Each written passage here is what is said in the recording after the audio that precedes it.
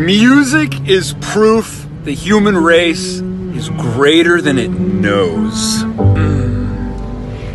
Why is this the case?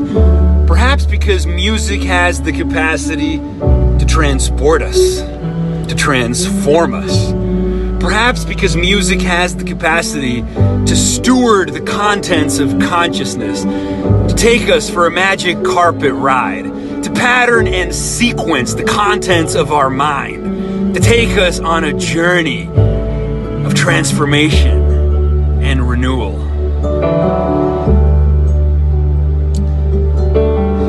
Music offers us a way to author our own experience. Our creative and linguistic musical choices govern our fate. Music is a way of patterning, of painting in time. Music, momentum. To be caught up in something greater than ourselves. The search. What anyone would undertake if they were not sunk in the everydayness of their own lives. To become aware of the possibility of the search is to be onto something. Not to be onto something is to be in despair. Why do we look upon our stories, our folklore, our cinema, our mythological motifs? Because they offer a map. They offer a guide to ecstatic illumination.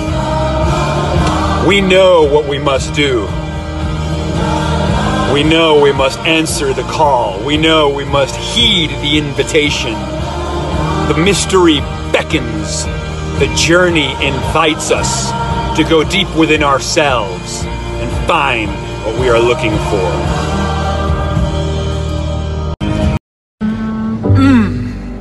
Melody. It tugs at our heartstrings. It gently nudges us into submission by whispering in our ear, every little thing is gonna be all right. It takes our worries and dissipates them. It blocks all signals forwards and backwards and thrusts us into the flow of the present. A present that is literally wonderful. Wonder being precisely the byproduct that unencumbered sense of first sight and that virginal noticing to which the adult mind has closed itself. Music awakens the mind's attention from the lethargy of custom and the film of familiarity and redirects it towards the wonders of existence. Music is proof the human race is greater than it knows.